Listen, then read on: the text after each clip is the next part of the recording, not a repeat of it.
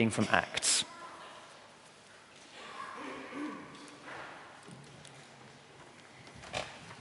The reading today is from Acts, and it's in two parts. It's chapter 1, verses 1 to 8, and then we move to chapter 2, verses 1 to 12. So that's on page 1031, Acts chapter 1.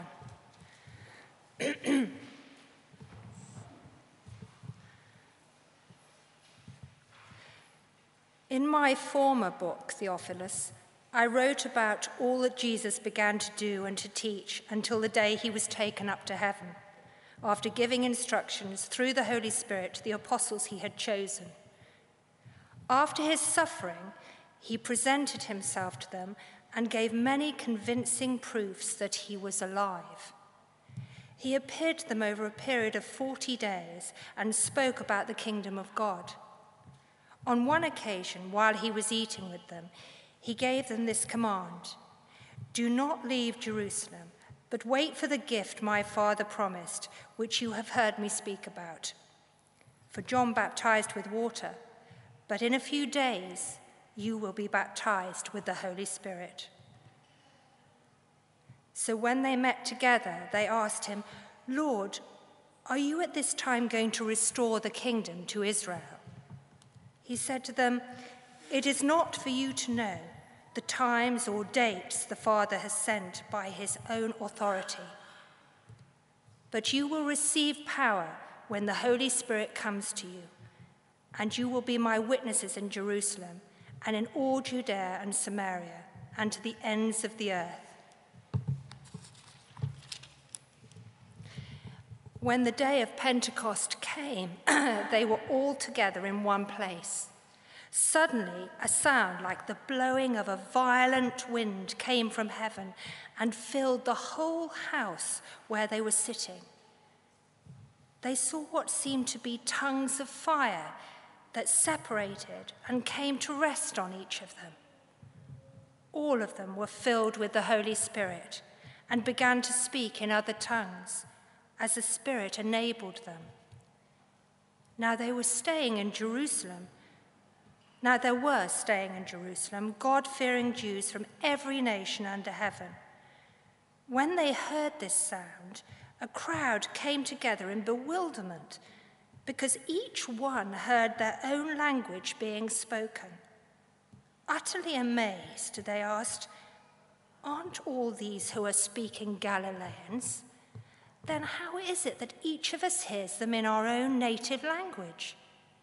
Parthians, Medes, Elamites, residents of Mesopotamia, Judea and Cappadocia, Pontus and Asia, Phrygia and Pamphylia, Egypt and the parts of Libya near Cyrene, visitors from Rome, both Jews and converts to Judaism, Cretans and Arabs. We hear them declaring the wonders of God in our own tongues." Amazed and perplexed, they asked one another, "What does this mean?" This is the word of the Lord.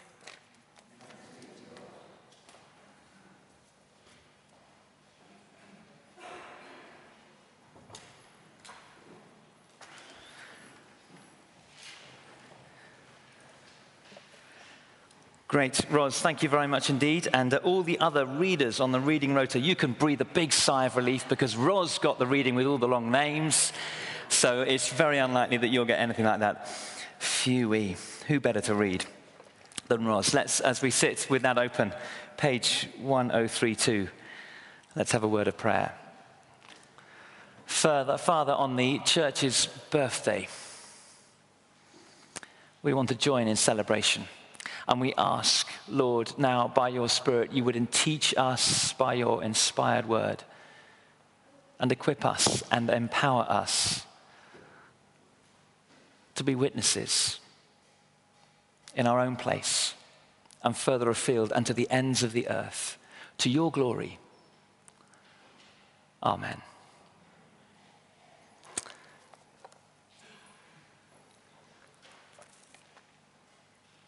I'll never forget the time I first got it while standing, wobbling on a windsurfer. I'd seen that it was possible. I was by the coast of a flat sea. The wind was blowing. And I'd borrowed a board and a mast and a sail, and there was a boom on the sail, and I had all the bits of kit on. I looked like a windsurfer. But I knew in my heart that I wasn't, because I was wobbling on this board a bit like a gorilla would wobble on a bar of soap. I was just all over the place. Until, as instructed, I'd sort of got my feet in roughly the position. I'd pulled up the mast, and I'd more or less set the sail. And it was more or less in a position to catch something of the wind. And it did. The wind just began to fill the sail, enough that I could begin to lean back against, as a counterbalance to the wind, with the sail. And the board began to move across the surface of the water. It began to race across the surface of the water. I was transformed from looking like a windsurfer to being a novice windsurfer. And the difference was the power of the wind, the unseen power, benign power, wonderful power, releasing power, invigorating power, without which I could not be a windsurfer, but with which I was whooping and exhilarating across the surface of the water. It's an extraordinary feeling. I've used analogies in the past of when you catch a wave on a bodyboard or a surf. It's the same kind of thing. An extraordinary good power that takes you over, that takes your best efforts and goes beyond, and picks you up with it, envelops you with it, so that you become something different, transformed. A lookalike, wannabe windsurfer to the real thing. In Acts, we read of the story of the early church, an extraordinary story. I've been refreshing myself over this last week by just reading the opening chapters. It is breathtaking, it's exhilarating, it's exciting to see the power of God take and catch the lives of these early Christians and transform them, and through them transform the world. The long-stated promises of God through the prophets brought to bear on these ordinary, unschooled Galileans. And in Acts chapter 2, and particularly verse 4, and I'm really just going to center myself on that verse this morning, we read that the apostles received two things. And I want to look briefly at each of them.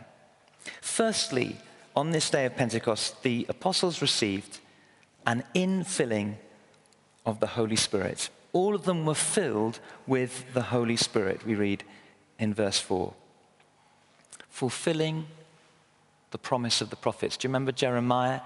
He said, God said through the prophet Jeremiah, I will write my laws not on external tablets of stone. I will write my laws on their hearts. And Ezekiel, I will put my spirit in you and move you, if you like, sort of inwardly compel you to follow my decrees. Then you will live, as from the inside out you are enabled to live up to the letter of the law. Pentecost is when the external demands of the law were internalized in the hearts and minds of the believers. They became an inner reality. Pentecost is when the apostles received, firstly, an inward reality. Do you notice in verse 2 and verse 3, two descriptions of what it was like as Luke attempts to get language around this extraordinary experience. He says it was like wind in verse 2, the blowing of a violent wind, and they saw what seemed to be tongues of fire resting on each of them in verse 3. Wind, as I'm sure you're aware, is in the Bible synonymous with power. And fire, again, as I'm sure you're aware, is synonymous in the Bible with the burning off of impurity. So a goldsmith would refine his gold ore in the fire, burn off all the impurity so that what's left is totally pure gold. symbolic of holiness, of lives that so reflect the reality of God that they clearly appear to be set apart. Power from the wind and purity refining from the fire. And that's what happened on Pentecost, this inward reality for the apostles, the infilling of the Holy Spirit, empowering them to live holy lives. Graham, is that enough photos now, do you think? I know I look wonderful. Just hold it for the sec and get a photo of me afterwards. We'll get someone else to take one of the two of us. Just as you can be a windsurfer with all the kit and actually no power that enables you to windsurf, I wonder, as we think about this inner reality, as we think about this new birth, in a sense, by the Spirit, is it possible that we've got something slightly wrong in our church, particularly in the West? As we look at the lives that we live collectively, the witness and the power of the church in this city, in this nation, I wonder whether actually we struggle because we've confused the secret to Christian living. I wonder whether we think that the secret to Christian living is imitation. We set up this image of Christ, or of what it is to be Christ-like, and we try to imagine a good Christian. And we think, I must try to be like that person. I must try and imitate that image.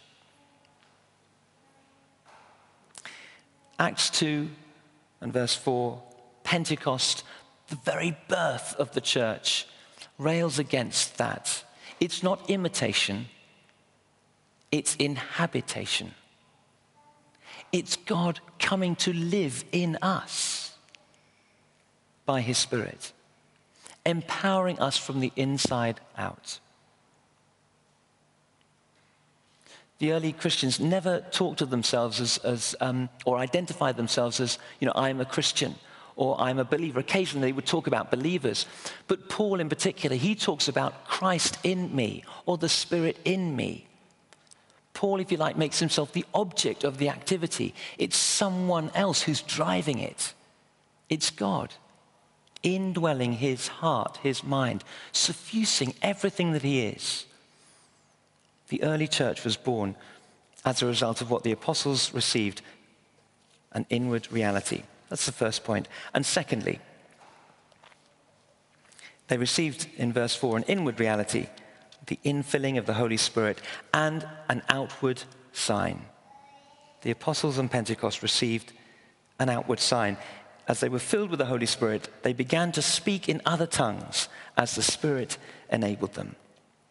They began to speak in other tongues as the Spirit enabled them. And I know a good many Christians, I'm sure you do too, and maybe you're one of them sitting here this morning, who are rather like the onlookers and the guests, the visitors to Jerusalem from all the different parts. In verse 12, maybe you too are amazed and perplexed. And maybe you find yourself asking other people or yourself, what does this mean? That God should birth the church by enabling them and releasing them to speak in different languages, a Spirit-inspired language, as we read from verse 4. What does that mean? Well, I think on the big picture, God is doing some sort of housekeeping, if you like. He's doing some tidying up for the great biblical narrative from Genesis to Revelation.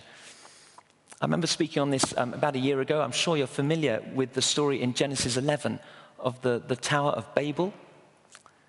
It's very interesting how Pentecost acts as the reversal of the curse at Babel. Just very briefly, and actually if you read the story in Genesis 11, I was struck as I was rereading it this week, just how much emphasis there is in the narrative on language. All the peoples had the same common understanding because they had one language. And with that common understanding, Genesis 11 tells us, they decided to make a tower to reach to the heavens, to make a name for ourselves. Hey, let's just usurp God. Let's just kick him out the way. We'll make ourselves God. Let's make a name for ourselves. And they were able to do this because they had one language. And God inspects this tower, and he sees the futility of their ways.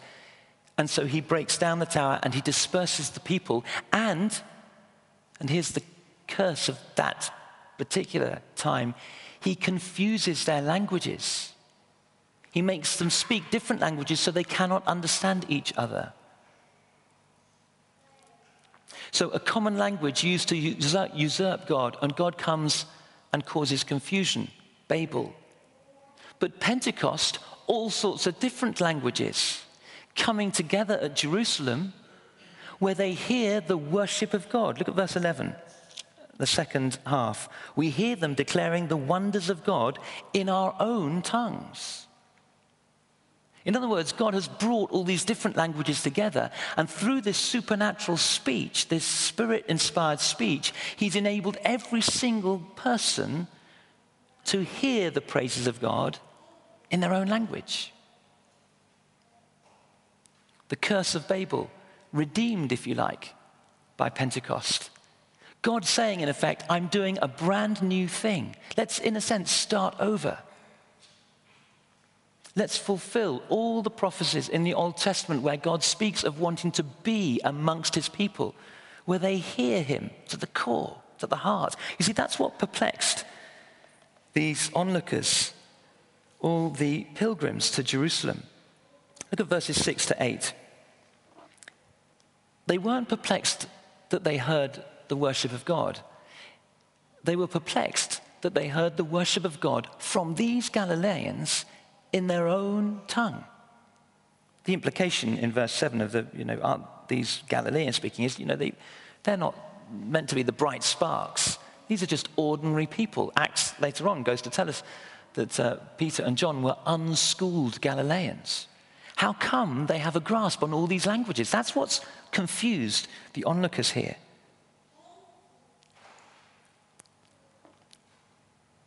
Why has God done this? Why did God birth the church in this way?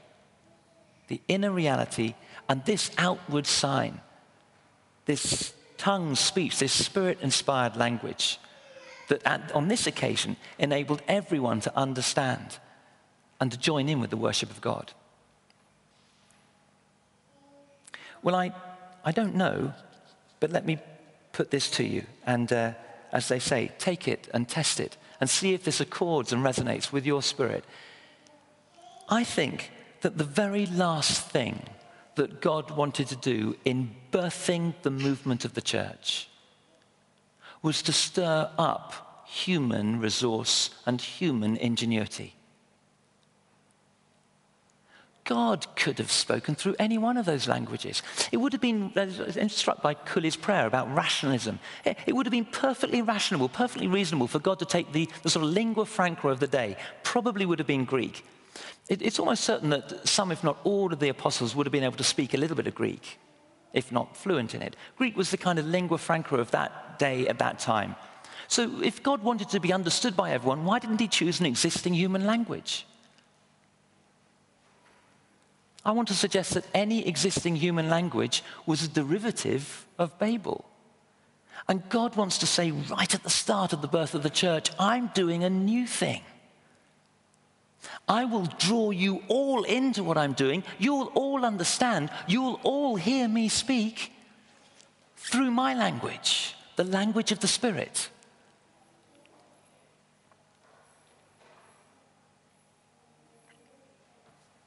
It's an unnerving question.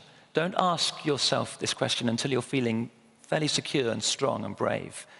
Every now and then I pull out this question and ask myself of my life, and then extend it to other areas of my life. What would be different if God left my life? What would look different, be different? What would you notice as different if God just withdrew? See, the frightening thing is that if I'm honest, sometimes I'm forced to confess not an awful lot.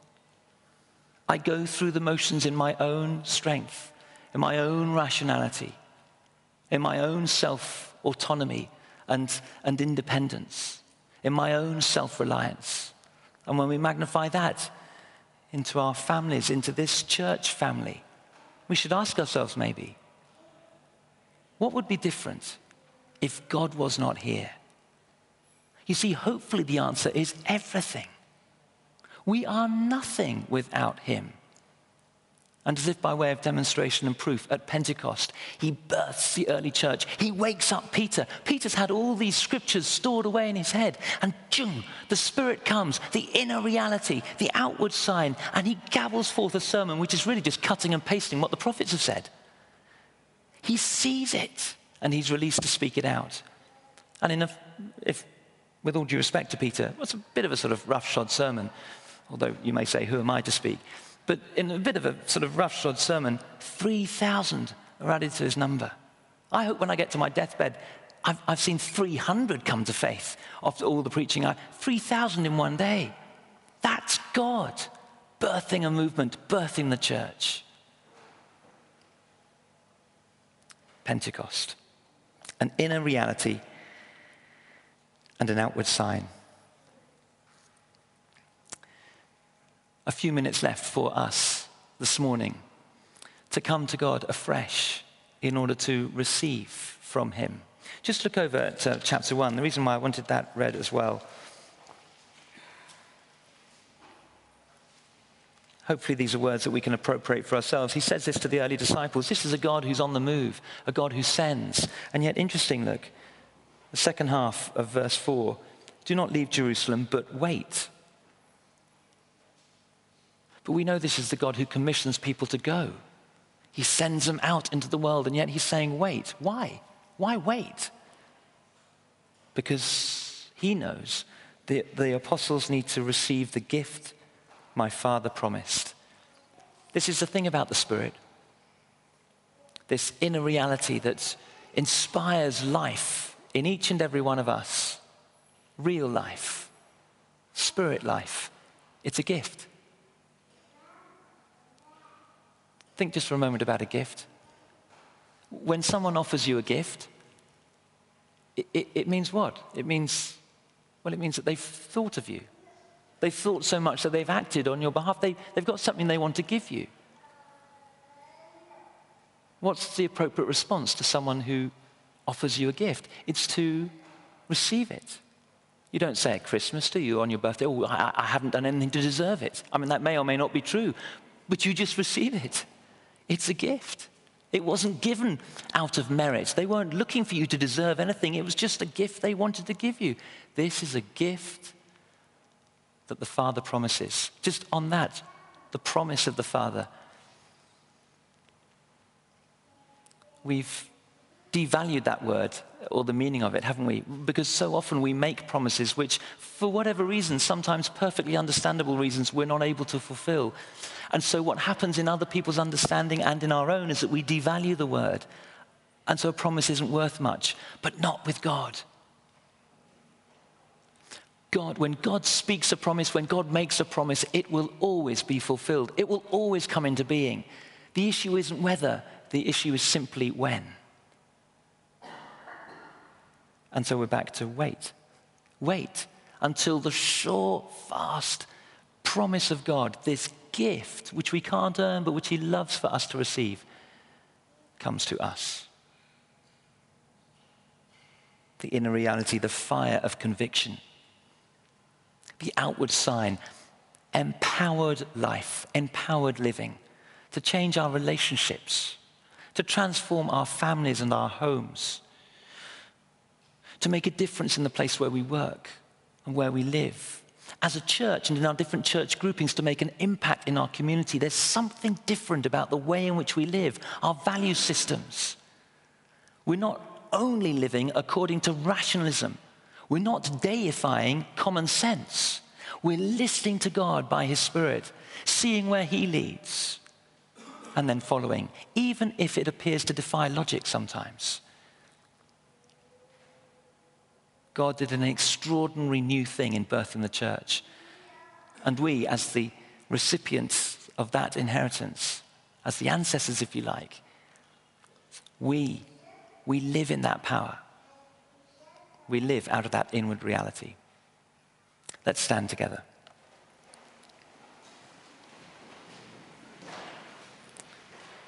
In a few moments, we're going to sing our final hymn. It's an offertory hymn. But if you're a visitor here, please don't feel obliged to give at all. This is just for those who count themselves members of this church as part of their worship. But just before we come to that song, Breathe on Me, Breath of God, a song of prayer, really, let's just be still before God. With this image of the birth of the early church, with the outpouring of the Spirit, filling the apostles, manifesting itself in this outward sign. Let's just be quiet before the Lord.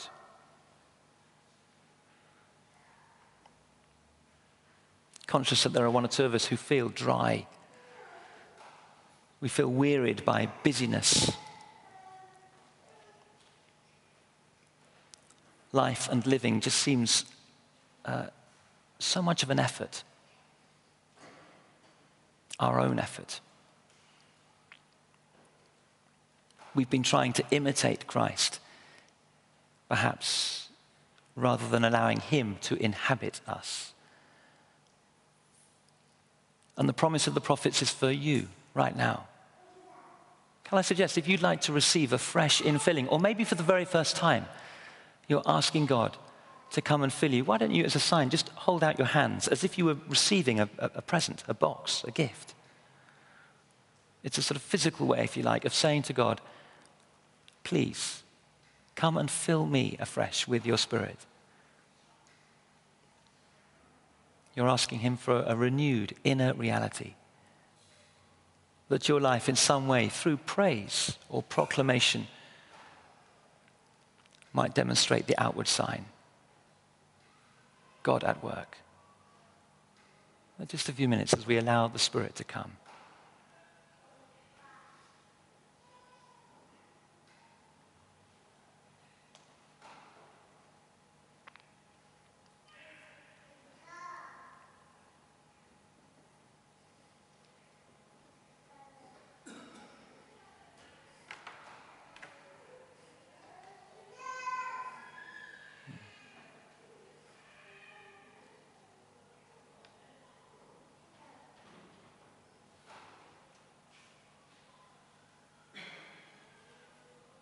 Some of us battle with fear here and worry. What will happen? You recognize the first inklings, if you like, of the Lord by his Spirit, and then you close up because you're worried or frightened or fearful. I understand that. But if God is a God of love, if God is a good God, if he only knows how to give good things, then what is there to fear? As you recognize him, welcome him. Just in your heart, just say, thank you, Lord. Welcome him in. There may be particular areas of your life you're thinking of or conscious of right now. Why don't you look at those areas with him? Allow the wind of his Spirit to transform you and those issues, those areas.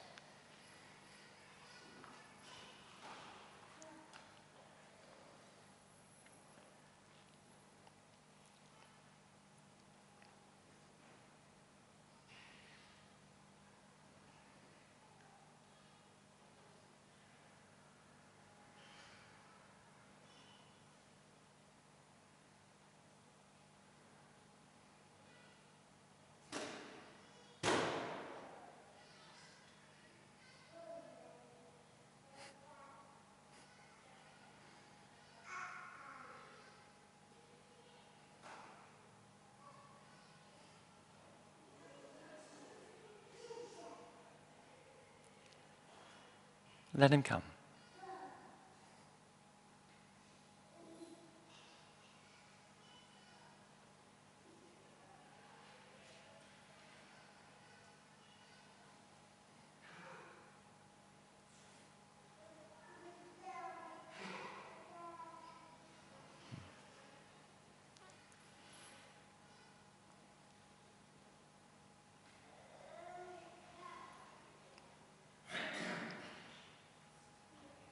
Well, now we're going to continue in a place of acknowledging God's presence. Some of us will do that through singing. It may be actually that just as we continue to stand, you want to continue to wait in that place of receiving, of acknowledging God, of recognizing the inner reality, giving birth to release and new life.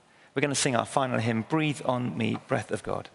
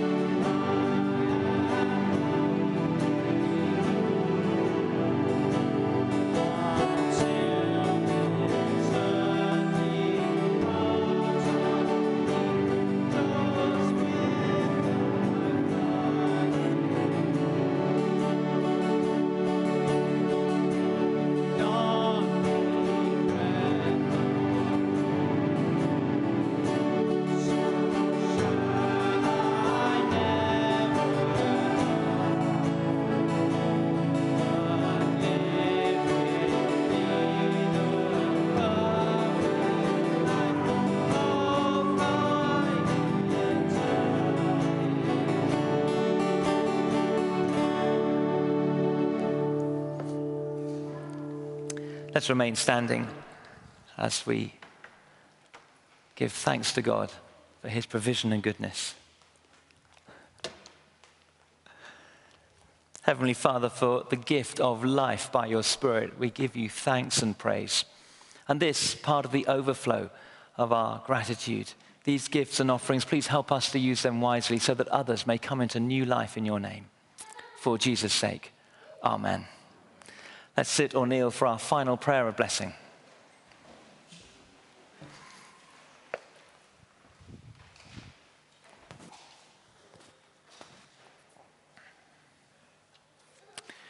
May the peace of God, which goes beyond our understanding, keep our hearts and minds in the knowledge and love of God and of his Son, Jesus Christ our Lord.